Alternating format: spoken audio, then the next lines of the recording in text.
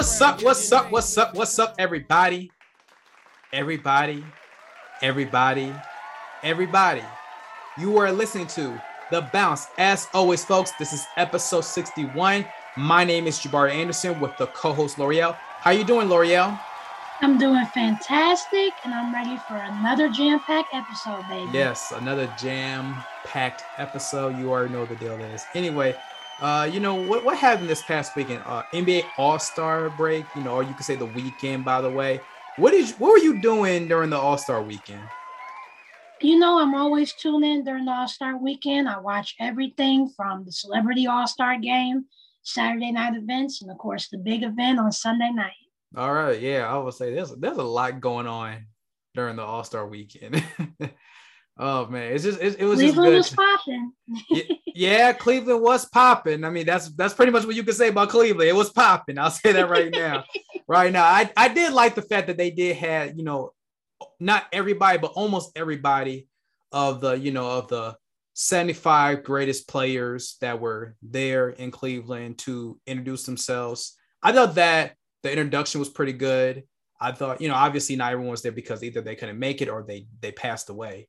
It was great to see that. I see the introduction videos, see how they're introduced as the greatest forwards, centers, and guards. So I thought that was great. Speaking of the All-Star game, that was, I would say, entertaining. And you know why it was entertaining? Because Steph Curry was balling. Steph Curry, yes. This man had 50 points, 56% shooting. He went 17 for 30 from the floor, 16 for 27 at the three-point line. I mean, that man it was enjoyable. And he won All-Star MVP, by the way. And this is actually interesting. That was his first All-Star MVP. You would have thought for 1 second that he would have won at least, 2 or 3, but this is his first one. So I'm like, okay, shout out to him. But anyway, during the All-Star game, Team LeBron beat Team Durant. And surprisingly, or it's not surprising, but when it comes to the All-Star game, Team LeBron or a LeBron-led team always finds a way to win. So it seems like something is going right. 163 to 160. But this is not just about the All-Star game, although it was fantastic. We usually have conversations about who is the best player in the world, who is the GOAT, who is this, who is that. But a lot of times we don't speak about the face of the NBA. And there are times people might say Steph, James Harden at times, Kevin Durant, Giannis, Kawhi, Luka, LeBron. So, L'Oreal, I'm going to ask you this question right here. Who is the face of the NBA? Well, I think the face of the NBA is Giannis. And when you think about the face of the NBA, to me, I think it resonates with just being the best player in the world. Because when you think of like the face, and the face could be 40 years or a generation or a lifetime. But I think right now, when you think about who is the face of the NBA, who is that main guy, who is box office, who is the guy that everybody is really looking to beat, it's got to be Giannis. Because, of course, we know that him and the Bucks have won a championship last season. But I think people, especially this season, I think people don't really give Giannis enough credit for what he actually does as an NBA player. I mean, besides the fact that he's already having MVP numbers, 29, 11, and 6, let's just look at the last 3 seasons of what he's done. He's won 2 MVPs. I believe he's won Defensive Player of the Year, and he's won a championship. We haven't really heard that from anybody, for a while, especially when you think about the player that Giannis is. Giannis, we know, is a big man, and usually he had to really play traditional basketball the way the centers do. But when you look at Giannis, year by year in this season, he is defying what it means to be a center or what it means to be a player of his caliber. And I think that a big, big stat that really gives him, I think, more credibility of being the face of the NBA as opposed to a LeBron or a Steph. Think about his player usage rating. Besides Jokic, Giannis' player usage rating is the highest in the NBA. And when you think about the fact that this man only plays 32 minutes, but he can still score 50. He can still score 40. I mean, we saw when he scored 50 against the Pacers in that one game. And the fact that I believe he only made 22 shots and he only played 30 minutes. That just shows you how much the Bucks maximizes Giannis and how much Giannis can actually maximize his game. Because if you can only play 32 minutes or a limited amount of minutes compared to other stars who play a lot more, and you can perform much more than they can, I think that shows how valuable Giannis is and how he really is the face of the NBA, because no other player can really do that. And even though we know that Giannis and the Bucks right now are not in the best place right now in the league, because right now the Bucks are fifth, we have to understand too that a lot of teams have done better than them, and also because the Bucks, they haven't really been healthy. I mean, even with Giannis, if you do not have the big three or Brook Lopez or other things like that, of course the team is not going to always be at first or even, top 1, 2, or 3. But what you have seen as of late is you have seen the Bucks getting better. And why is that? Because of Giannis. And Giannis, he said it every single time. And I believe he said in the press conference when people asked him, how do you feel about getting, a 50 wing bucket or something like that? And he stated it clearly. He said, I don't care about 50-point, 30-point, even 40-point games. I just want to win, and that's in my mindset. And we know that the Bucks, they have to make sure they get up to the standings. But the thing is, even if they are fifth right now, they are still East favorites, and it's because of Giannis. And also, just look at Giannis as a person. Giannis is a very funny, lovable, very nice person. When you think about his journey and where he has came from, I think a lot of people, even more now that he has won the championship, people can relate to Giannis, being an immigrant from Greece, having to sacrifice a lot for his family and for his brothers to even get where he is in the NBA when he first started and where he is right now. So when I think about the face of the NBA, and don't get me wrong, Steph, him putting up 50 points, we expect that from him. It was absolutely spectacular. We know that the Golden State Warriors, they are back up the pace, especially with Curry playing well. Draymond still playing formidable. You have Klay Thompson, who's coming back. He's getting back into things. But when I just look at who is the face of the NBA, I have to go with Giannis. And remember, Jabari, I did say that last season, I was the one who said that Giannis is the best player in the world until further notice. And I'm keeping that same energy. And what I'm seeing from Giannis, he still continued to prove to us why he can still be the best player in the world and in the face of the NBA. When I think about the face, I think it's kind of tricky to me. It's very tricky because to me, the face of the league doesn't always need to be the best player in the league. And here's the reason why, because when you think of the NBA, who is the main attraction, by the way? When you are the best player, that means you are better than anybody else. That doesn't mean you're always the face or you're the main attraction to the NBA. So when it comes to a face or the face, I mean, there's so many players who I could say that can be a face. Like I said, it's not just LeBron James. It could be Steph Curry. It could be Luka. It could be Nikola Jokic. It could be Giannis. It could be at times James Harden, Kevin Durant, Kawhi Leonard. I could say Damian Lillard to some people. So it can go either way when you talk about a face in the NBA. If I have to go down to just one player, I might have to say Steph Curry. And the reason why, because Steph Curry is one of the most influential players ever. I'm going to say this again. Steph Curry is one of the most influential players ever. More influential than LeBron James. And here's the reason why. Steph Curry, when he goes past half court, you immediately have to think about this dude about to knock down this three. He's going to shoot. He's a shooter. He is spacing the floor like no other. Your centers are irrelevant because of Steph Curry. That's how it is, basically.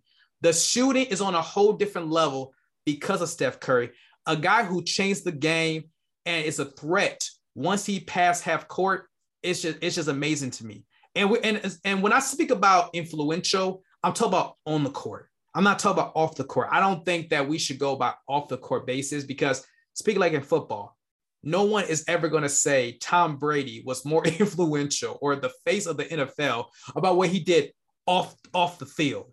Nobody going to say that. No. You probably didn't even know what Tom Brady was doing off the field, to be honest. Let me be real. Let's be honest. So back to basketball. When you think about Steph Curry, everybody wants to shoot. Everybody wants to shoot threes. Everybody wants to shoot deep threes. Everybody doesn't care about going to the basket as much. And that's because of Steph Curry. Steph Curry. Now, me personally, I'm just saying for me, listen, before Steph Curry, I was always that guy who could shoot the three. It didn't matter. I always had the 3-point shot. So I had that clip. So it didn't matter to me. You see that flick of the wrist right there? Look at the flick of the wrist right there. But look at the flick of the wrist. So too easy. Yeah, exactly. It was too easy for me. So I was doing this before Steph Curry, but Steph Curry has influenced a lot of people, and he's only 6'3".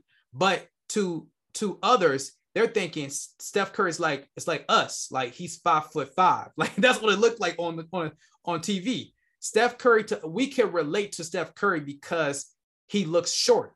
And this is a guy who is a leader on his team and is shooting all these threes and is winning multiple championships. Yes, he is definitely the face. Would I be okay if someone says LeBron is the face? Sure. Yeah, LeBron could be the face. But I would say this, is it really your league?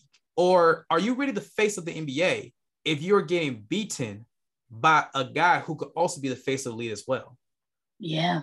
Think about this. Yeah. LeBron lost to Steph Curry 3 out of 4 times in the finals. How are you the face of the league? You lost to Kevin Durant back-to-back years in the finals. Now, again, KD has Steph Curry, but still, you lost to KD back-to-back years, and he won Finals MVP. How are you considered the face of the league? And when people were saying that LeBron James showed in 2020, 2 years ago, that he was the best player, according to who? According to whose eyes? In the bubble? No, it didn't show you that. It didn't show that he was the face of the league because it's not like he was going against Kawhi, KD, or Steph Curry in the playoffs. Yeah, that's true. So my thing is that for you to be considered the face of the league, you have like my thing is that if you are getting beaten by a top 5 player consistently, I can't see how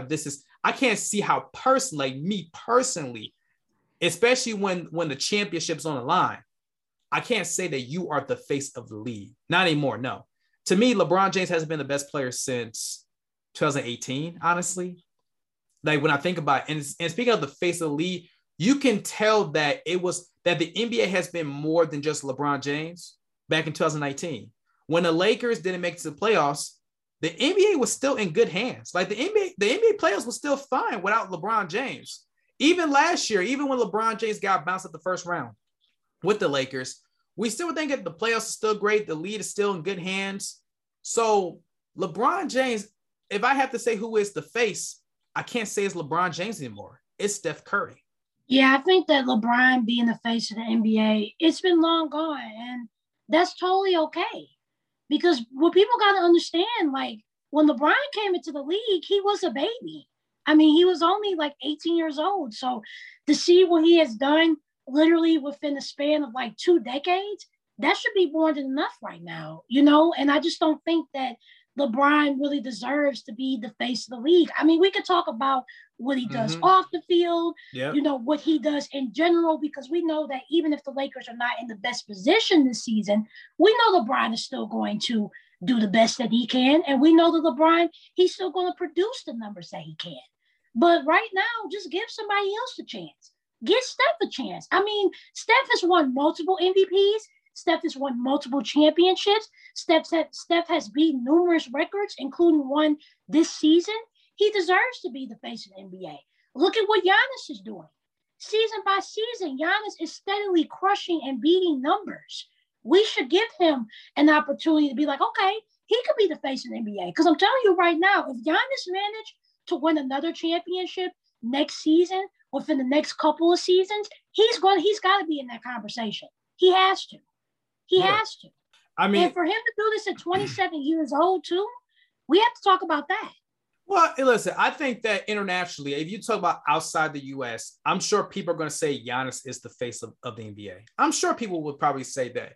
But I'm just looking at from, you know, if anybody who will say LeBron James, I just can't see how somebody could say that he still is the face when I saw in the finals he was beaten by Steph Curry, who was one of the 5 best players in the league. He beat you 3 out of 4 times, and KD beat you, you know, back-to-back years in the finals. So I'm just saying it's hard for me when players who are in the top 5 who has consistently beat you in the finals, whether it's in the finals or in the playoffs, those same players who are in the top 5 consistently beat you and you're considered the face of the league, I can't say that. I can't put that down. No, especially when you haven't overcome those obstacles and beat them back consistently. But you know what? Speaking of LeBron James, because this is interesting. We're gonna talk about LeBron James now because obviously LeBron James has been, you would thought that LeBron James would be the most talked about in Cleveland until Michael Jordan came. So until Michael Jordan came, he stole the show in Cleveland. But anyway, during a press conference, LeBron James was interviewed, and obviously they wanted to ask about his time, about the possibility of maybe, could he possibly come back to Cleveland, play with the Cavaliers and whatnot. And he said that the door is not closed on that. I'm not saying I'm coming back and playing. I don't know. I don't know what my future holds. I don't even know when I'm free. My last year will be played with my son. Wherever Bronny is at, that's where I'll be. I will do whatever it takes to play with my son for 1 year. It's not about the money at that point. So obviously he can't, it's not like he's a free agent after this season. He will be a free agent in 2023, and there's a possibility he could go to Cleveland. We don't know. Obviously, we all know the young talent that's in Cleveland right now, all the young players that's there. Would you want to see LeBron James return to Cleveland after he's done with LA? No, absolutely not. And this is the reason why. You know me, Jabari, and you know that when, I heard about this, it automatically made me think about what happened when he came into that Lakers team. And remember, that Lakers team, they had a plethora of young guys: Josh Hart, D'Angelo Russell, Julius Randle, Kyle Kuzma, Lonzo Ball. I think I said Josh Hart. They had a plethora of young players. And we know that when LeBron came into LA, obviously it was because of Rob Pelinka and the rest of the office wanted to win a championship. Exactly. Wanted to win a championship at that time. And they got LeBron James. They got more pieces like Anthony Davis and all the pieces that we have seen that have eventually made the 2020 championship team. So when you think about the Cavs, I just don't want that to happen to the Cavs. And when you think about the Cavs right now, let's just look over what they're doing right now. They're 4th in the East, which I think is incredible because even though we know the Eastern Conference can still be a little bit abysmal sometimes, being 4th in the Eastern Conference is a great accomplishment, especially for Cleveland. Yes. And when you think about exactly, and when you think about what Cleveland has done, especially from the past couple of seasons, to even make this team be a potential deep playoff contender, it's just incredible to see. You have Darius Garland, who was an all-star this year. He's playing great. You have Jared Allen, who's really been holding down that 5 position. He was an all-star. Evan Mobley, you drafted him last year. Look at what he's doing now, especially starting.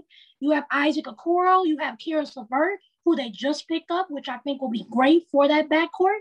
You have other veterans as well, like Rajon Rondo, which they just picked up. Yes. I think this team is really moving to a great direction of being young, being a great team offensively and defensively. They're a top 5 right now in defense, and that's good as well. Mm-hmm. So when you think of where Cleveland is going right now, why add LeBron into that? And my thing is, the reason why I'm asking that is because why? Why would you add that to that? Because we know, especially for LeBron James, and especially when we think about Cleveland and Dan Gilbert, if LeBron James get on the phone with Dan Gilbert and be like, hey, bro, I'm trying to run it back. What can we do? Run what back? Dan Gilbert is going to immediately make whatever changes he has to make. And if those changes has to deal with getting rid of those young players, no, absolutely not. I do not want that to happen. I do not.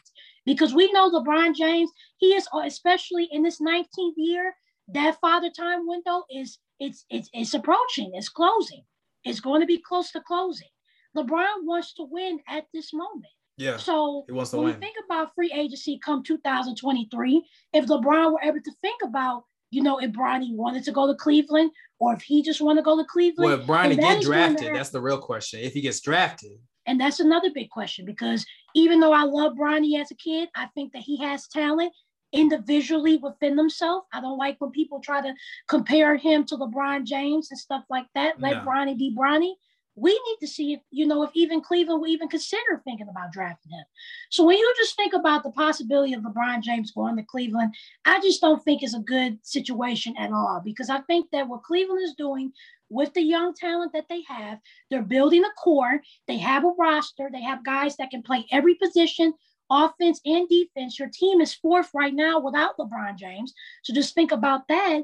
I think Cleveland should just focus on their future, focus on the young guys. If you want to get more veterans, bring them along. But if you bring a LeBron James, I just see that as a recipe for disaster, especially for the young guys. And I'm sorry, like what happened to those Lakers guys, Kuzma, Ball, Randall, even though they have moved on and they have found Ingram. better situations. Yes, that him too, Brandon Ingram, even though they have found better situations for themselves right now.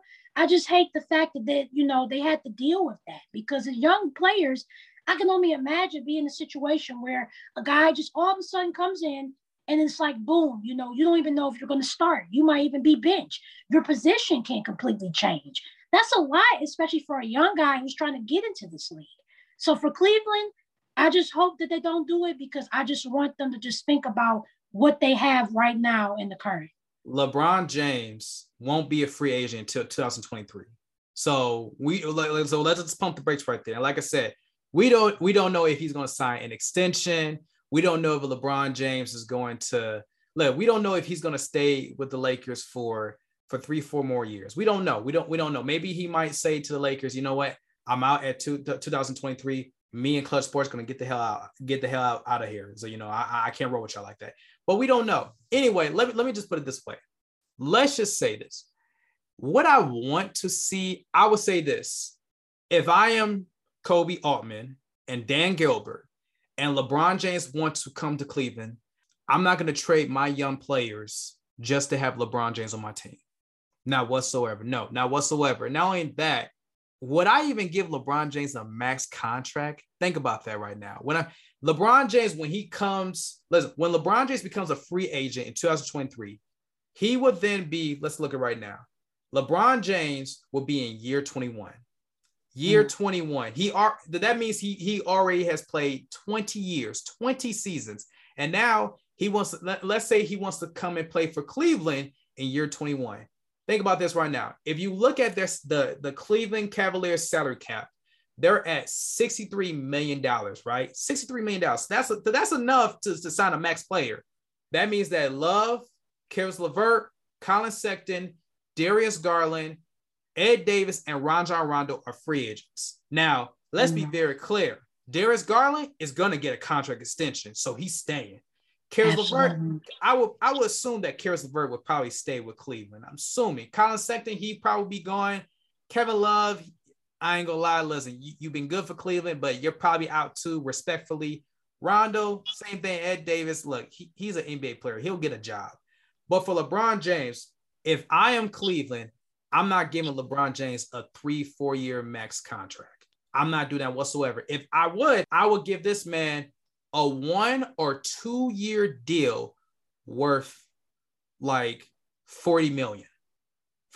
And that would be in that 2 year, that would be a 1-for-1, because I'm not going to have him just suck up the salary cap just so I can have him on my team and have a chance to win. That's not happening. And the possibility that I might have to give up some of my young players to get LeBron, that's an absolutely no. And think about this too. When LeBron James comes to Cleveland, he will be the face of that team. He will be the face.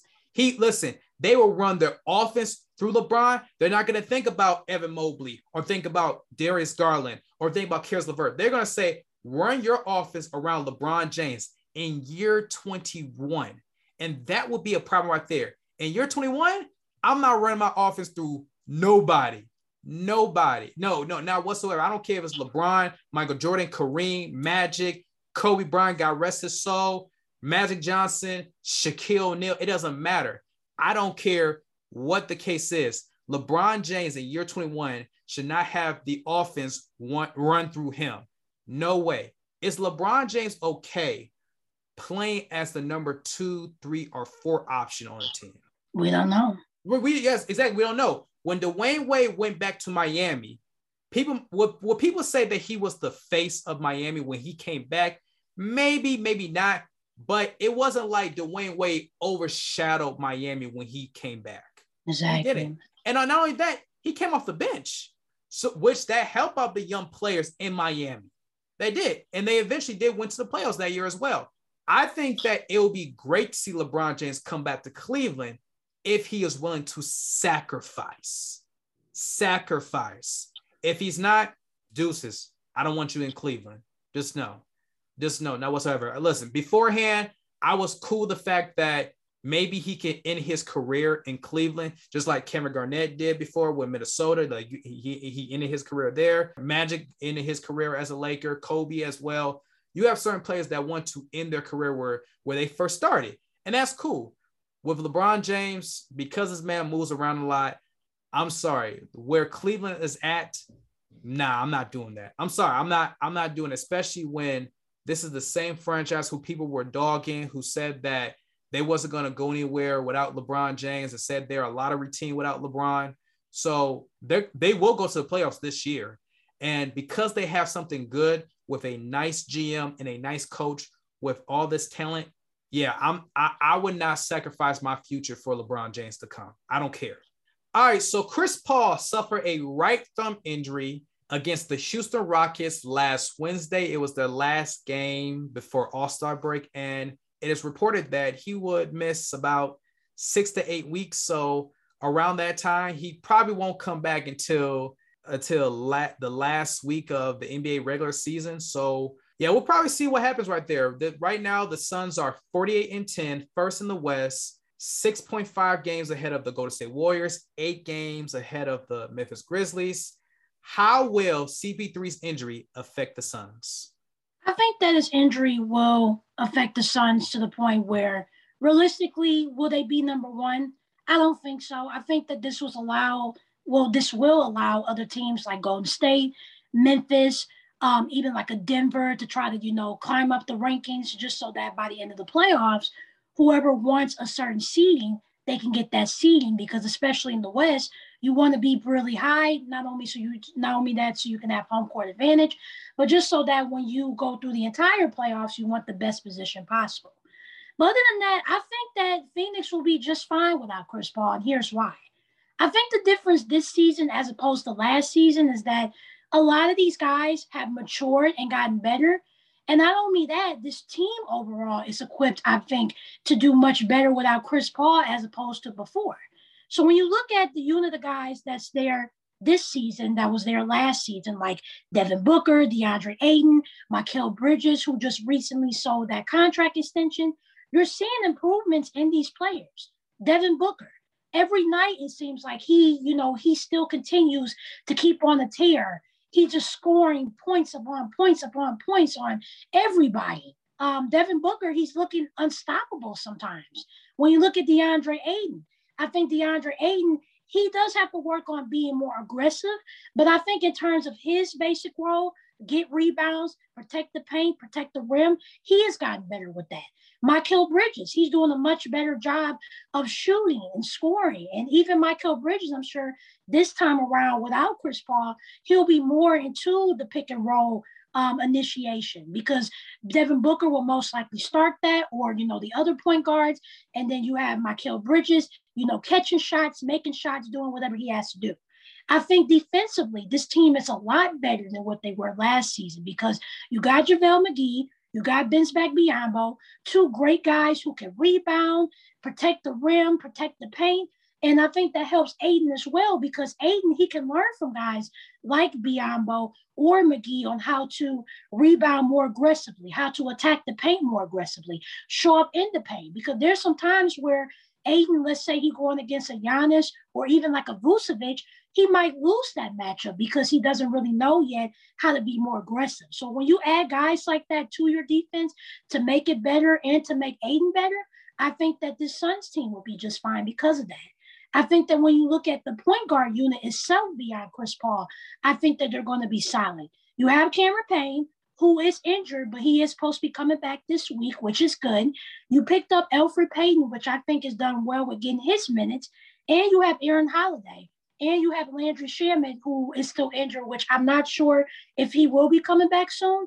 But I think that starting Cameron Payne or starting Elfrid Payne, that's going to help a lot for Phoenix because they already know how to play with guys like Bridges and Booker and Ayton. And I think as well as, and when you really think about Chris Paul's leadership, I think that a Cameron Payne will be much more prepared this time around to take over that point guard spot, maybe more so than what he was last season, because last season he had to take over because Chris Paul was injured. And we know what, Cameron Payne or Elfrid Payne is capable of. But when you ask them to move up to the starting spot, they're getting more minutes, they're getting more roles, getting more opportunities. That can be difficult at first, but I think eventually down the line, when you think of how well this team plays, I think that the point guard spot will be just fine. And that's the biggest thing with Phoenix. I think what people are not really grasping with Phoenix, and we get it. We know that they went to the finals last year, injuries or not, they made it to the finals. We know that they lost, underwhelmingly, most people will say, to the Milwaukee Bucks. But when you look at Phoenix now, the Phoenix players besides Chris Paul has gotten better. They are playing as a team. I mean, Phoenix is the only team that I could think of that plays a great pick and roll, that actually has some flow to their offense, has a flow to their defense. They just play good team basketball throughout 48 minutes every single night. And this team is not new to success. I mean, last year they were second in the West, which was a surprise to most people. They made it to the finals. They still have a great coaching staff with Monty Williams. I think that even if Chris Paul is out, it might hurt them because, of course, you have to deal with facing the woes that you have without a Chris Paul, a guy who is the point guy, a floor general. He is still defying what it means to be Chris Paul and a point guard with his numbers this season before he got injured. But Phoenix, as long as everybody plays their role, they continue to play team basketball. On top of that, their schedule is not really hard. When you look at their schedule, when you look at the rest of March and April, they're going against mostly half under 500 and half, plus 500 teams. But the records are good. I mean, the records against under 500 teams is like 29-6. And then when you look at plus 500 teams, it's 19-6. So Phoenix is more than capable of going through this stretch without losing their seeding and while making sure that once Chris Paul comes back into the playoffs, they're going to be ready to go. I think that a lot of people don't understand how value Chris Paul means to this team. Chris Paul right now, he's averaging 14 points, 10 assists, and 4 rebounds. A lot of people care about, about the 14 points and whatnot. Forget all that. Chris Paul has made sure that this team is the number one seed, not only in the West, but in the league. They have the best record in the NBA. He is the reason why when Devin Booker is in and out of the lineup, they're still number one. When DeAndre Ayton is in and out of the lineup, they're still number one. They have a deep roster. I get that. But Chris Paul is the reason why they are fourth in offensive efficiency. They are fourth in points, third in defensive efficiency, sixth in opponent points allowed. People don't understand. Fifth in assists. Chris Paul is the reason for that. And I think that because when Chris Paul comes to your team, you make an instant impact. Like, honestly, teams get better when they have Chris Paul on their team. And when you don't have, and then when Chris Paul leaves your team, you actually get worse. Like, this is absolutely true. Think about this. New Orleans, LA, Clippers, Houston, OKC, and now Phoenix. Like, people can understand Chris Paul impact is so spectacular that it still is an insult to Chris Paul that he has not won an MVP yet. Like, seriously, he should have at least had one MVP. And I think that it's just disrespectful for that. Listen, Chris Paul right now, the fact that he's hurt, not only does it hurt his chances to win MVP, but man, it's like every single time you hear this man getting hurt, rather last year when he got hurt in the first game against the Lakers, you're like, suffer a right shoulder injury. You're like, oh my God, what is this? He's hurt again. And then he was able to play through it and he was fine until the playoffs where you heard that he was hurt once again. And it's like, oh my gosh. Here's what I would say. I think that this can affect the Suns, maybe not in the regular season, but come during playoff time. And here's the reason why I say that, because in the regular season, like I said, Golden State, 6.5 games behind, right? So Golden State, I would say that Phoenix could lose the number one seed, but because Golden State still doesn't have Draymond Green back, that's also alarming. And let me say this, the fact that Draymond Green has not played for a while is very alarming. And people are not talking about this. People are not talking about the absence of Draymond Green. I don't care about, oh, well, the Golden State Warriors were in a 9-game, what was it, like a 9-game winning streak before they start losing? When Draymond Green is so valuable to the Warriors that, I mean, seriously, if Draymond Green is not on the floor, I don't care what the Warriors, I don't care what Steph, Clay, Wiggins do. They're not winning the title without Draymond. That's period. They're not winning the title without Draymond Green. I don't care what anybody say. He's their best defender. He's their best defender on that team. He's one of their leaders of that team. He means so much. They're not winning the title. But anyway, the absence of Draymond Green, and then I see Memphis. They're having a great season. Cool. But do I see a situation where I'm thinking, oh, I think that they can get the number one seed? No, not whatsoever. Now, I was concerned about where the Suns were at, but because the Warriors don't have Draymond Green, and I'm not believing in Memphis taking that spot, I think the Suns will be just fine. If anything, it will be close. Maybe it will be close later on in the season, that instead of like it being 6.5 games, it'll probably be maybe like maybe 2 or 3 games, apart. So we'll definitely see what happens. By the time Chris Paul could come back, let's say that he'll come back in 6 weeks, right? In 6 weeks, the Suns will have about 8 games, right? 8 games. Let's say that he comes back in 7 weeks, they will have about 5 games. And if he comes back on the 8th week, he probably have to come back the last game of the regular season, or come when the playoffs is about to begin. I think that because the Suns they have the best record. They're like head and shoulders above anybody in the West right now. Probably anybody in the East. They are the favorites to come out the West. And I think because of where they're at right now, it's okay for Chris Paul to say, you know what, Chris Paul, rest your right thumb, give some time, because this is a shooting hand. This is yes. If it was his left hand, bro, listen, take some time, take like 3-4 weeks, and then come right back. Because this is a shooting hand, they need that hand. Chris Paul needs that hand because this is a shooting hand. So I think that they will be fine come down regular season, but come playoff time, maybe in the second, third, or even the finals, you keep your eyes on Chris Paul, because this man, there's always something going on with Chris Paul when it comes to his health. It's his hand, thumb, shoulder, knee, his hamstring. It's always frustrating because every single time when you think it's going to be his time, he's always getting hurt. So we'll see. We'll see what happens, though. We'll see what happens. I mean, it hurts his chances to win MVP this season, but I think that the Suns will, like I said, keep your eyes on the Suns come playoff time, because that right thumb can be an issue come that time. But in the regular season, they'll be fine. Last but not least, when we talk about football, let's also bring this up. So obviously the LA Rams, they are the Super Bowl champs. They had their parade. They had their little small parade. There was a lot. There was definitely not a lot of people that showed up to that parade. And it's LA, baby. Palm trees. There's a beach. You know what I'm saying? I mean, it just showed you it will always be a Laker town, no matter what. I mean, they care. It's Lakers, Dodgers, maybe the Kings, and then the Rams. Like, seriously, I mean, for real. They don't listen. LA don't really care about football like that. But anyway, since the Rams are the champions, there has been talks coming from Aaron Donald and Sean McVay. Let's run it back. Let's run it back. Loreal, do you think that they should run it back? I mean, why not run it back? You have the pieces. You have a quarterback in Matthew Stafford who has proven to you that, even going through trials and tribulations, he can get you to the promised land. He could be a quarterback that you could build around. He's a quarterback that you can win with. So if Matthew Stafford is okay with running it back, obviously the biggest question for him come next season is, can he do it again? Because it's not going to be easier. I'm sure it's going to be much more tougher coming to next season. And also, let's not forget, the Rams are in the NFC. That's still a very, very tough conference. So that is a question for Stafford, but you have a quarterback that can prove to you that he can help you win. Not only that, you have the weapons that you have.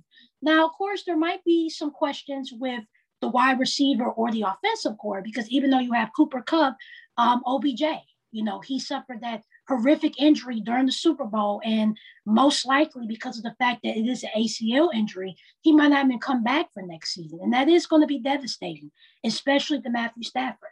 But there is some brighter things. Robert Woods, he was out last season. There could be a chance that he could come back this upcoming season. I wouldn't be surprised if he could come back. I think about Cam Akers, the fact that you had him back literally, I think 5 to 6 months after tearing his Achilles. He's going to be back coming next season. He's going to be fully healthy this time. So I think that what the Rams want to do, especially looking at their core being a little bit limited, why not use Akers more so and actually run that running game with him preferably being the number one option, and then you have Darrell Henderson as the number 2 option. This defense still going to be intact. You have Aaron Donald, Von Miller, Jalen Ramsey. I think that the experiment of adding, a Von Miller into this defense that was already quote unquote stacked to some people, I think amplified the defense even more. So just imagine these 3 guys, they come back next season. They're going to be ready to go against any team they face. And on top of that, you still have a great coach in Sean McVay. He already proved to us that, as a young NFL coach, he can defy the odds.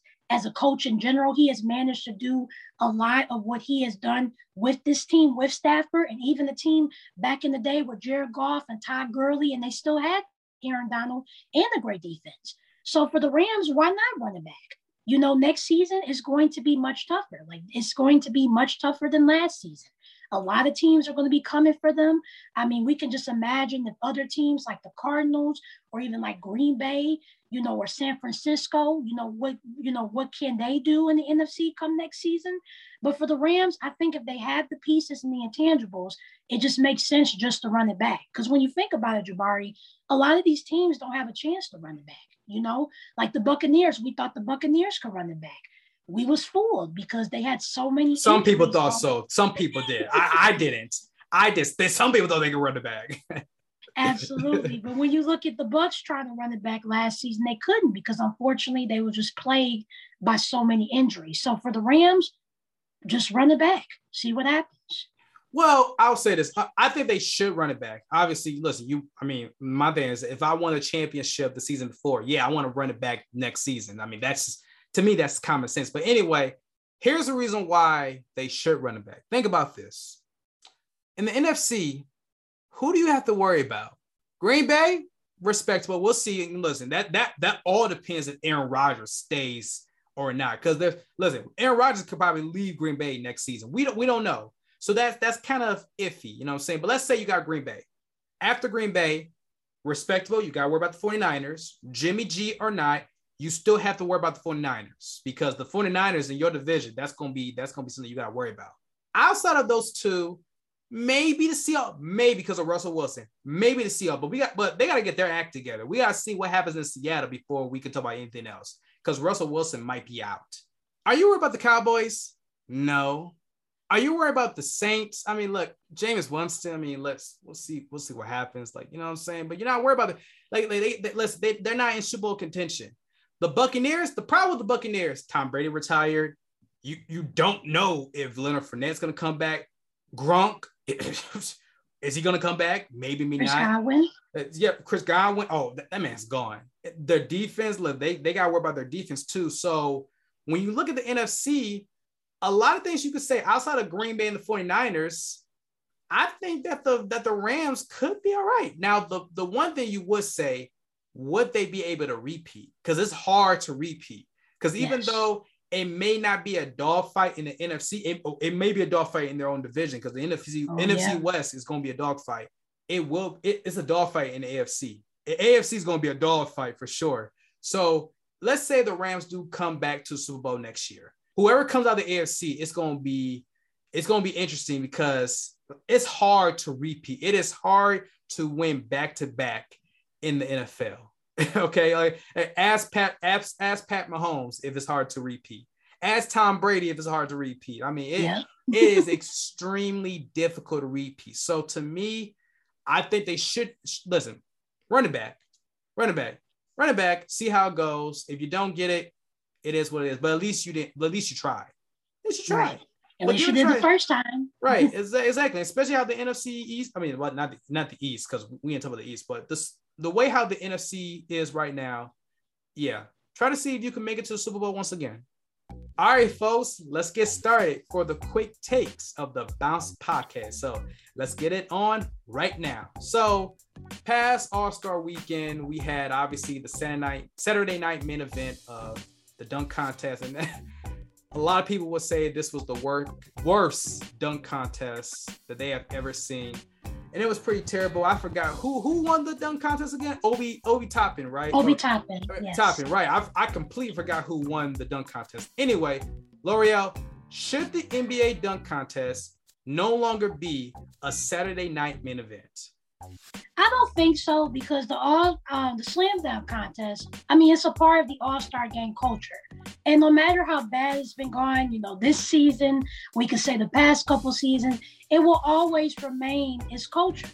And I just think that hopefully this season, of what happened in this year's All-Star contest, I do think that the league or whoever, operates it, they need to do some more thinking about the contest. I think the number one thing, get guys that are actually guys who can dunk. I'm sorry, but Cole Anthony and Jalen Green, maybe an Obi Toppin, because we, based off what he's done so far with the Knicks and in college, those guys are not guys who are dunkers. Absolutely. When I think of dunkers, I think of like Anthony Edwards, Miles Bridges, even a John Collins from Atlanta. I just think that the main reason that main contests have not done well is because they haven't put guys who can actually dunk. And I think at this point it's beyond Kevin Durant, LeBron James, or even a Russell Westbrook. Bring in these guys who are younger and are guys who can actually dunk. Not like, and I'm not trying to be mean to Jalen Green or Obi Toppin, but don't give us these guys that people don't know. Don't do that.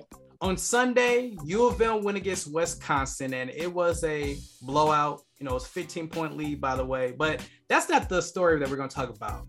Juwan Howard got into a physical altercation with not only the coach, but with the assistant coach of Wisconsin. Now, let's be very clear. The head coach did put his hands on Juwan Howard as well.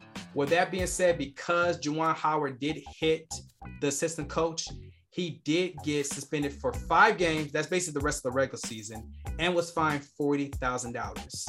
Was this fair punishment for Juwan Howard? I think that this is fair punishment only because here's the thing. It's 5 games. I thought that he should at least have 4, but obviously the regular season is about to be in anyway. I mean, next month is going to be March Madness, and we'll see if they'll even be in the tournament or not. They might be in the NIT. We don't know. But anyway, Juwan Howard, who is the head coach of U of M Wolverines, I would say this. You shouldn't have done that. I don't think that he should have did the overhand and hit. Not maybe one of or the assistant coach of Wisconsin. But if you're a head coach, period, the coach from Wisconsin, you can't put your hands on me. I don't care what it is. You don't put your hands on me. If I didn't want to shake your hand, I'm not going to shake your hand. But don't put your hands on me. I'm not saying what Juwan Howard did was acceptable. But one thing that you don't do is put your hands on me. And for the assistant coach, don't put your hands on one of my players. Don't do that. Don't do that not one bit. I'm not saying that Juwan Howard was right for what he did. I don't think that he should have done what he did. No, I'm not saying that. That's why I say, yes, he should be suspended. But for any of y'all who believe he should have been fired, you out your damn mind. Yeah, he should have been fired. Get the hell out of here. They want to because they see a high profile head coach in a high profile university like U of M, and they think that, oh well, I think he should be fired. Stop that nonsense. Y'all saying that because he was part of the Fab Five, okay? And he stop that nonsense. Suspended, yes, give him a 5-game suspension, and then he'll come back when the Big Ten tournament comes, and everything's gonna be fine. Stop the nonsense. Talk about he should be fired. So Rich Paul made it to the news once again. LeBron's boy, right? LeBron's boy. So LeBron's boy, Rich Paul, had something nice to say. Well, something interesting, some high praise for LeBron James versus Michael Jordan. The road for LeBron was just as hard, if not harder than the road was for Michael, for a number of reasons. And I think the biggest reason is everyone wants to do something the way someone else did it previously. He also said that there were more people that smiled and hoped LeBron failed than there ever was rooting for him to succeed in the beginning. Loreal, do you believe that LeBron James had a harder road than Michael Jordan? No, I don't. I mean, LeBron and Michael, they clearly had two different roads when you think about, the very beginning of how MJ started his career and LeBron started his career. But LeBron's career is not harder. I'm just so tired of people making it seem like, whether it be the people that he played with or literally the NBA itself, I'm tired of people making it seem like people were just coming out to destroy LeBron and things like that. Like, come on now, let's be clear. When we look at LeBron's career, we can say that reasonably when he was in Cleveland, when he was very young, and probably when he went back to Cleveland, he might have had some hard times because he had a hard time getting the team to the finals. And when they got to the finals, they got swept, I believe, by the Spurs. And then when you look at after the Cleveland, he went back to back, literally 4 straight finals appearances so he can win more than one ring against the Warriors. Clearly that didn't work because of Kevin Durant and the team just being better. But other than that, I'm just tired of people making it seem like LeBron was given the fail. People really forget that Michael Jordan was not perfect. Michael Jordan was the same Michael Jordan who got cut in high school by his basketball team, and that forced him to get taller and to get bigger for him to make it to the team. I mean, he went through kind of a similar route in the NBA. Remember, Jabari, the Detroit Pistons had beat the Chicago Bulls 3 times in the Eastern Conference Finals. 3 times. And if anybody watched The Last Dance, they seen how frustrated and how mad that Michael Jordan was. He felt very I'm sure, disgusting of himself that he even let that happen. And guess what he did? He worked hard in the gym. He gained some muscle. He got mentally tougher. And what happened the season right after that? They ended up beating the Pistons. So for people making it seem like, MJ is invincible because he has a 6-0 final record, or that he's perfect as opposed to LeBron James, stop it. These guys have went on 2 kind of similar trajectories to get into the NBA. And just because LeBron James had been through 10 finals appearances, or the fact that he had to go against the Golden State Warriors so many times, that was not the NBA doing that to him. He wanted it, so clearly he got it. That's how I look at it. Major League Baseball postponed spring training through March 5th, 2022. Why is that? Because the Players Association and the league are still working on the CBA deal. They still have not made a deal yet, and they're still having issues of what's going on. And that's the reason why we haven't had any spring training as of right now, no pitchers or catchers meeting. And there hasn't really been any free agency, if you want to be honest. The last time we had a free agency was probably in November. There really hasn't been much going on in the offseason for baseball. So it's been an issue. Are we going to have a baseball season? Well, I hope that there is a baseball season this year, because one thing I don't want to experience is what happened in 1990. Not 1990. What the heck am I thinking? In 1994. In 94, there was a baseball season, and then it got canceled because the Players Association and the owners were fighting about the CBA. So it's nothing new. They were on strike. They canceled the season in the middle of the year. The middle of the season, in the summertime. So then people are kind of thinking dang, there's not going to be any more baseball, no playoffs, no World Series. So what are we going to do? What are we going to do from July to October? I don't know. Right. And then in 1995, because they were still on strike, seriously, they were still on strike. So I hopefully that it doesn't turn out that way, where we have to wait until maybe not even just April, but if we have to wait until May or June, it's yeah. I just want to watch baseball, man. Let them play. Get it together. Because at the end of the day, it's about money.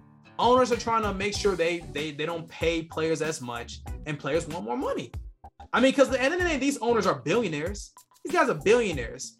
All the players are thinking, listen, let me get my fair share because y'all gonna make more than us. So let me get my check. Let me get more money let me get more money than I'm usually getting. Come on, let's be real. Let's keep it 100. And usually I think that the lead is actually doing a bad job on definitely with these minor leaguers. I think that the players who are who are in the minor league, they should get more opportunities for sure, and get a better opportunity to see if they can make it to Major League Baseball, to Major League, because it's a very unfortunate what's going on right now, especially that there are limited times on when they could be in Major League or not. So I think the minor leaguers, the players who are in the minor leagues should get more opportunity to see if they can make it to the major leagues. Not only that, like I said, money is always going to be part of the conversation. Money is definitely going to be an issue on why the CBA is not where it's at. So we'll see if they can get it done by February 28th, because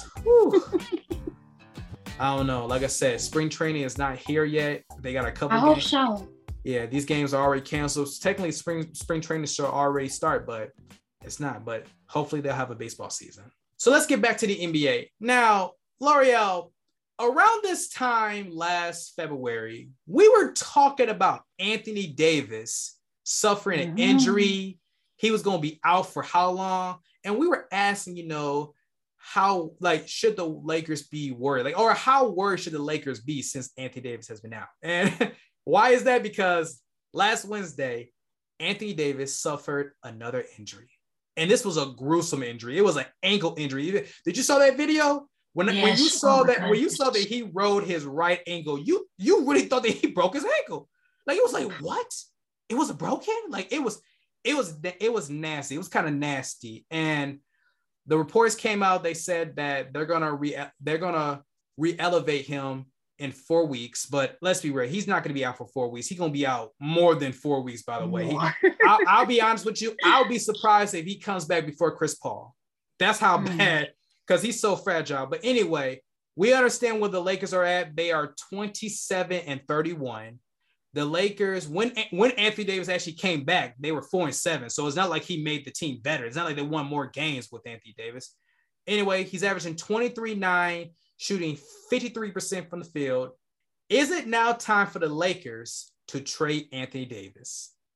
Absolutely. And I think that the Lakers come this offseason, they should blow everything up. I really do. And here's why. Yes, I think it's time for the Lakers to blow everything up. And here's why. When we think about this Lakers team, and God, Lord have mercy. Where you want to start? This man cannot stay healthy. He just cannot stay healthy. And we have talked about this literally since the New Orleans days, that this man cannot stay healthy. Do you know how bad that is, Jabari? That we've been talking about this since the New Orleans days? And literally, it was pretty far, but it wasn't that too long ago that he was playing for New Orleans. But anyway, this man can just not stay healthy. And for the Lakers, they just got to be like, oh my God. Because it's like, we know that when Anthony Davis is healthy, he is the best big man, period. With no question, he is the best big man based off of how he can perform, what he can do when healthy. But when he's not healthy, he's just a straight up liability. And I think for the Lakers, you have to think about a lot of things. Anthony Davis free agency is coming soon. I think Russell Westbrook's coming soon. Well, we mean coming soon. I don't know about coming soon. He's, he signed that contract extension, a year ago. But keep going. Absolutely. But that's the point. The window, especially when you think about this big three, is closing more and more and more and more. And for the Lakers to think that they have any chances or want to have any chances of really winning the championship, I think that they have to think about Anthony Davis. And I said this before, Jabari, that every single time when the Lakers get into this bad position, or if Anthony Davis just can't stay healthy, they have to constantly think about him, because come this offseason, or probably the next couple of seasons, they're going to think about making some changes. And I think they have to make some changes. Because Anthony Davis, as good of a center and as good as a player he is, he's very, very talented. This man cannot stay healthy.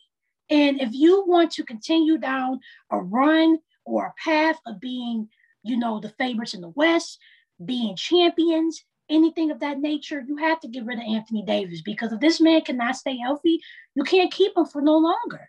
And I think that when you think about, the state of the West, when you think of other centers in the Western Conference, just other players in the Western Conference, I think that the Lakers should be maybe thinking of replacing him, because it's not like, and of course you can't replace Anthony Davis. But at this point, what can you do with Anthony Davis who's injured? What can you do with Fragile. exactly? What can you do with a LeBron James who is approaching father time and he's getting injured, and we don't know if he's going to get injured again, or or even if LeBron can even stay in the league come 1 to 2 years. We don't know that. And for Russell Westbrook, I just think that the Lakers just want to get rid of him because they just thought about how much they regret that decision. But who knows? The Lakers might be regretting the decision to get Anthony Davis because remember, to get Anthony Davis, the Lakers had to give up a lot. Draft picks, younger players, they have to give up a lot to get Anthony Davis, which was fair because during that time they made that trade within that 1 to 2 year window, they won the championship. So it was worth it. But for the Lakers, they have to think long term because short term is not going to keep coming. Eventually, you can get a star to play in LA, of course, but also when you think about what's happening right now, you have to think about how your team is going to look. Because the team, even if you have Anthony Davis, LeBron, and Westbrook, the team overall doesn't look good. So I just think that with the Lakers, they need to think about trading Anthony Davis because I think the Lakers, they want a better center, a different center, a more healthier center. They need to address their defense quickly because for them to even be remotely the team that they was in 2020, you have to get more free agents. You have to get more guys, maybe younger guys, veterans, guys who can play defense for you. And what have you done? Right now, you haven't really done anything because Anthony Davis not playing. Maybe Dwight Howard could get more minutes, but I don't think Dwight Howard's going to change anything. No offense to Dwight Howard. No, and you not at don't all. have anybody, exactly. You don't have anyone else who can give you that defense that you need. So for the Lakers, if you want to win a championship, you're just going to have to blow it up. Your time has come. You did what you had to do to win a championship to keep you guys relevant. You guys have done that, but you're literally hitting rock bottom. Like they're ninth in the league right now. And like I said, I don't see this Lakers team, whether they're healthy or not, I don't see this Lakers team beating any team in the Western Conference that's above them.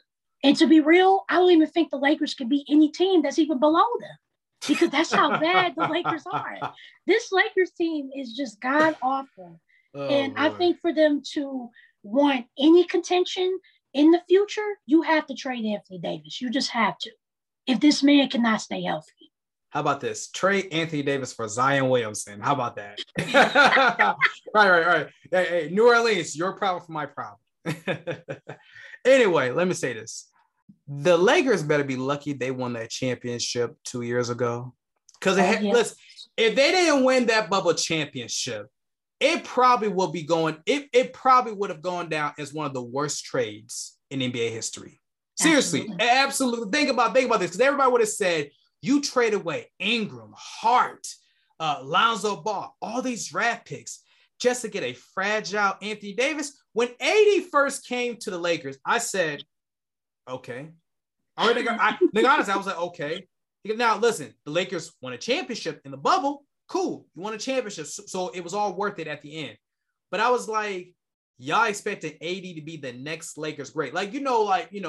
You had, beforehand, you had Magic, Kareem, Magic, Shaq, Kobe, then LeBron. They say after LeBron, it's going to be Anthony Davis. What does this show you? No. And here's the reason why. He can't stay healthy. They worry about Kawhi Leonard can't stay healthy. But listen, at least we have seen Kawhi Leonard lead a team to the playoffs, lead a team to a championship. He can be that guy. Anthony Davis, we ain't never seen Anthony Davis be that guy.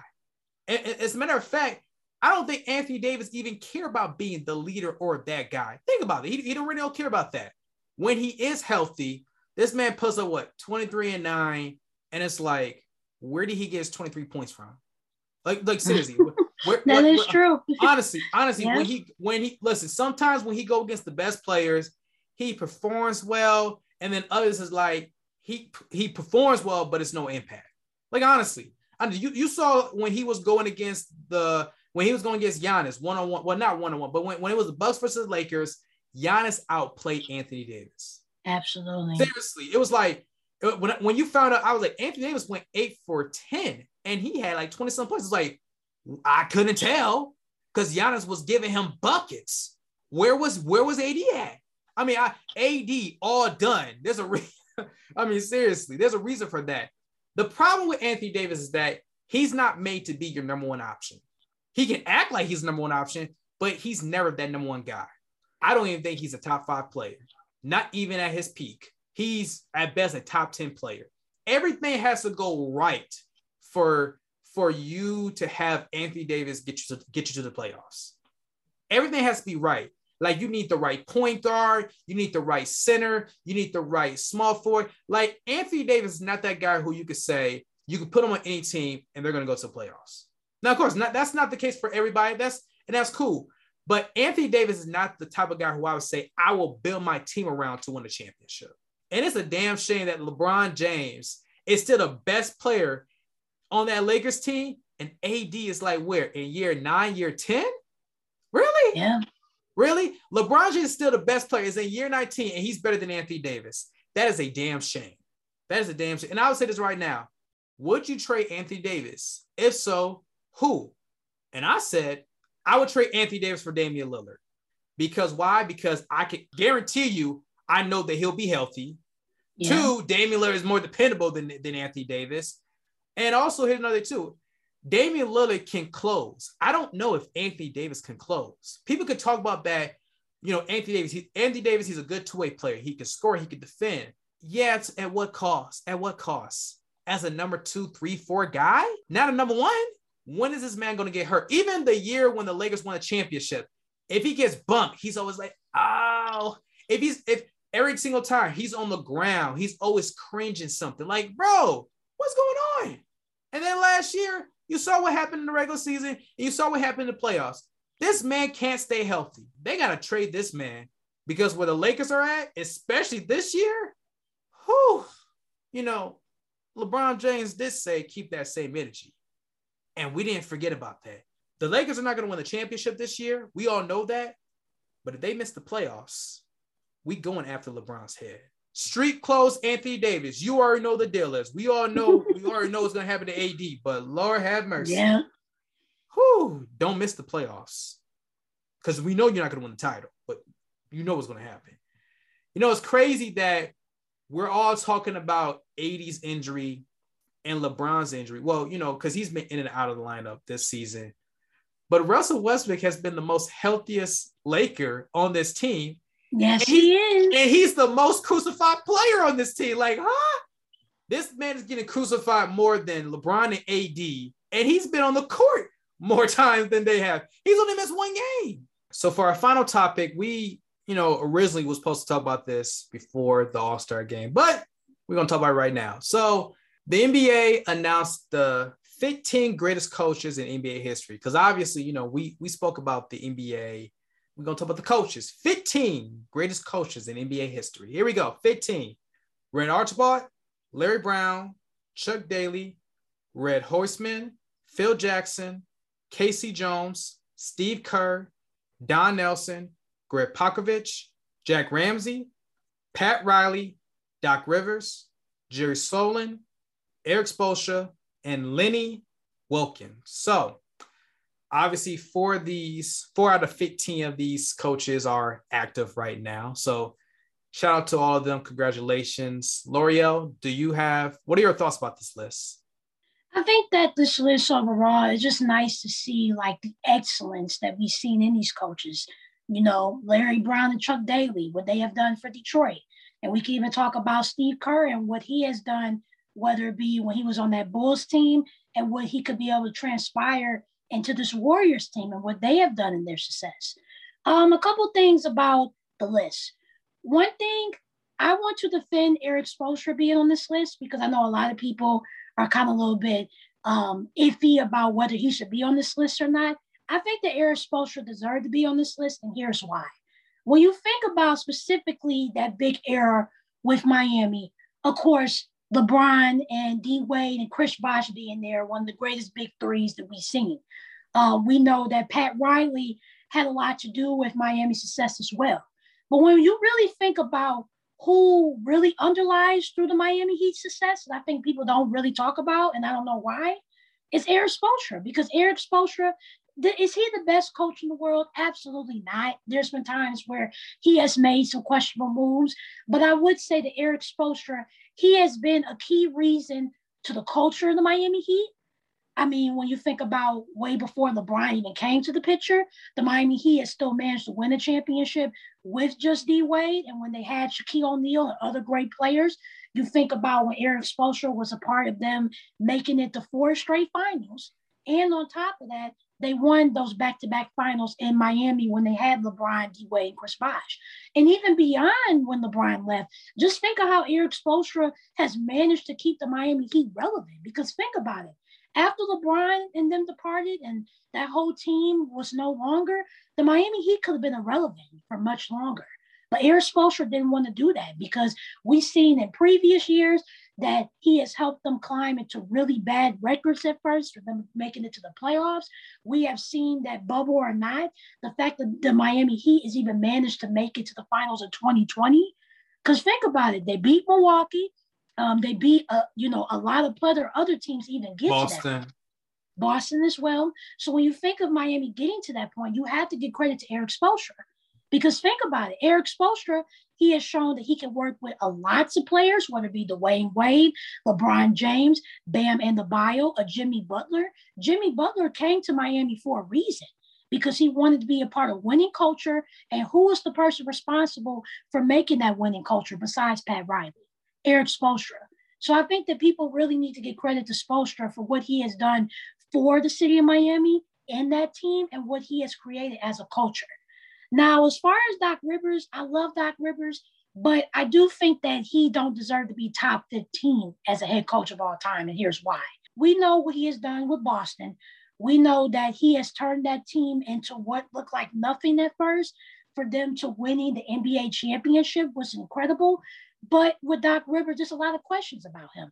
There's a lot of questions, about his integrity and what we have seen in Boston, what we have seen when he coached for the Clippers, and what we're seeing for what he has coached for the 76ers. And you have to think about the fact that Doc Rivers has not been in the best position in history sometimes when it came to being a coach. He has blown a lot of leagues. He had left teams sometimes in really bad positions, like we have, what we've seen with the Clippers in the bubble, what we've seen from Philadelphia, and even Boston before they even won the championship and after the fact. So for Doc, I think he's a great coach, but I just don't think that he's worthy enough to be top 15 in NBA history. If Eric Spoelstra is one of the 15 greatest coaches in NBA history, then I guess that LeBron James played with a great coach all along. Because, a lot of people were saying that LeBron James never played with an all-time great head coach. Well, apparently Eric Spoelstra is an all-time great coach. He's going to be in the Hall of Fame. So apparently LeBron James did play with one. So we can stop this nonsense. There's a lot of nonsense that's going on. Eric Spoelstra, as good of a coach he is, I don't know if I look at him and say, yeah, that man's one of the 15 greatest coaches of all time. One of the 15, I'm thinking, listen, if you say top 25, sure. But when I think about the 15 greatest coaches of all time, I'm sorry, Eric Spoelstra does not ring a bell. Good coach. It's decent. I get it. And let me not even go to just NBA history. For the 75th anniversary, let's go by this. Since 2000, would I really put Eric Spoelstra in the Mount Rushmore of great coaches in the 2000s? I'm serious. Not necessarily. That's what I'm saying. That's what I'm saying. Eric Spoelstra, I don't think that Eric Spoelstra would be in the Mount Rushmore of great head coaches. Seriously, I'm saying, and that's no diss to him, but I'm just saying I can name coaches that were better than him. Greg Popovich, Doc Rivers, Steve Kerr, Ty Lue, probably. You can make guess with Ty Lue. I'll even go this far. I think Rick Carlisle is a better coach than Eric Spoelstra. Honestly. You can think about that as well. So Eric I'm Spoelstra, sorry, Spo don't deserve that disrespect. He don't deserve that. He better. Wait, come on. I don't know. I've seen Eric Spoelstra coach. That man could coach. Okay, I'm sorry. I don't know about all that. Doc Rivers. Look, I like Doc Rivers. He won a championship with the Boston Celtics. But outside of that championship in Boston, when he was in Orlando, what did he do? Gave up a 3-1 lead. And that's when he had Tracy McGrady. When he was with the Clippers, Lob City, and even with Kawhi and Paul George. Think about it. With Lob City, Chris Paul, Blake Griffin, DeAndre Jordan, he blew a 3-1 lead and a 2-0 lead. Lord have mercy. With Kawhi and Paul George, He blew a 3-1 lead. Now, granted, it was in the bubble. I get that, but it's crazy to me that you have 3 playoff series where you blew a 3-1 lead. That ain't good. That ain't good for a head coach. And the problem with Doc Rivers, I got to say this. Doc Rivers has a problem with making adjustments. We're not talking about just on the fly. We're talking about game by game. Doc Rivers does not like making adjustments. And also, usually if Doc Rivers is your head coach, you're going to be one of the worst closing teams in NBA. And that's even with Boston's big three, with Ray Allen, Paul Pierce, and KG. I don't know why that is, but in the fourth quarter, for some reason, they have problems. That's why I think Doc Rivers got lucky that the Boston even won a championship, because Boston was they were deep. They were so superior. They were on another level. They wanted to win that championship in 08 so badly. I mean, they wanted to win it so badly that they had to win it that year. Because I don't know, because the other years, listen, health was a big deal. I think that if KG and Glenn, not Glenn, if KG and Kendrick Perkins never got hurt, I think they probably would have won 2 or 3 more. But that's just me, though. Absolutely. But Doc Rivers just winning 1 championship, and looking at his downfall, I'm sorry. I don't know. He should have been, top 15. But like I said, but either way, regardless of how we feel, shout out to Eric Spoelstra, Greg Popovich, Doc Rivers, Steve Kerr, Casey Jones, and others making it. I mean, it's great that they made the top 15 greatest coaches in NBA history. So shout out to them. All right, folks, that's it for the Bounce Podcast, episode 61. You can listen to us on Apple Podcasts, Spotify, Simplecast, iHeartRadio, Pandora, and on YouTube, folks. I want you to like, comment, subscribe, download us, folks. I want you to let your friends, your family members, your associates know we here every week, baby, talking about sports. You know what the deal is. And playoff time and March Madness is coming. It's on its way. But before we go, I want to bring this up. The Brooklyn Nets signed Goran Dragic, and obviously he can be a backup point guard or maybe a starting point guard for Brooklyn. Loreal, quickly now, what are your thoughts about that? I think that's incredibly clutch, and I think that Dragic, he still has a lot of good intangibles offensively and defensively. As a point guard, we've seen this before when he used to play for Miami and other teams. So I think that Brooklyn, knowing the position that they are right now, they're trying to push that run. I think Dragic is going to help them with that run. Yeah, indeed. And especially knowing the fact that we don't know when, the mayor of New York City is going to lift that vaccine mandate. So because of that, they want to make sure, because like I said, Kyrie Irving is going to miss majority of these games in the regular season. I mean, they're playing 24, 25 games left in the regular season right now. So he can only play about 10 of them. So having Dragic is very, very clutch. And, we'll talk about Kyrie, later on about how we feel and whatnot about. This is not about Kyrie. This is about Goran Dragic. But shout out to Brooklyn Nets making this move. We just got to see. Look, Ben Simmons got to come back. We waiting for Ben Simmons. Kevin Durant has to come back. We waiting for Joe Harris. Nick Claxton's in and out of the lineup. So we'll see what happens. But this, as far as the point guard position or shooting guard, this is a good move to pursue, not only pursue, but acquire Goran Dragic. Thank you, everyone, for listening to the Bounce Podcast, episode 61. My name is Jabari Anderson with my co-host, Loreal. Peace!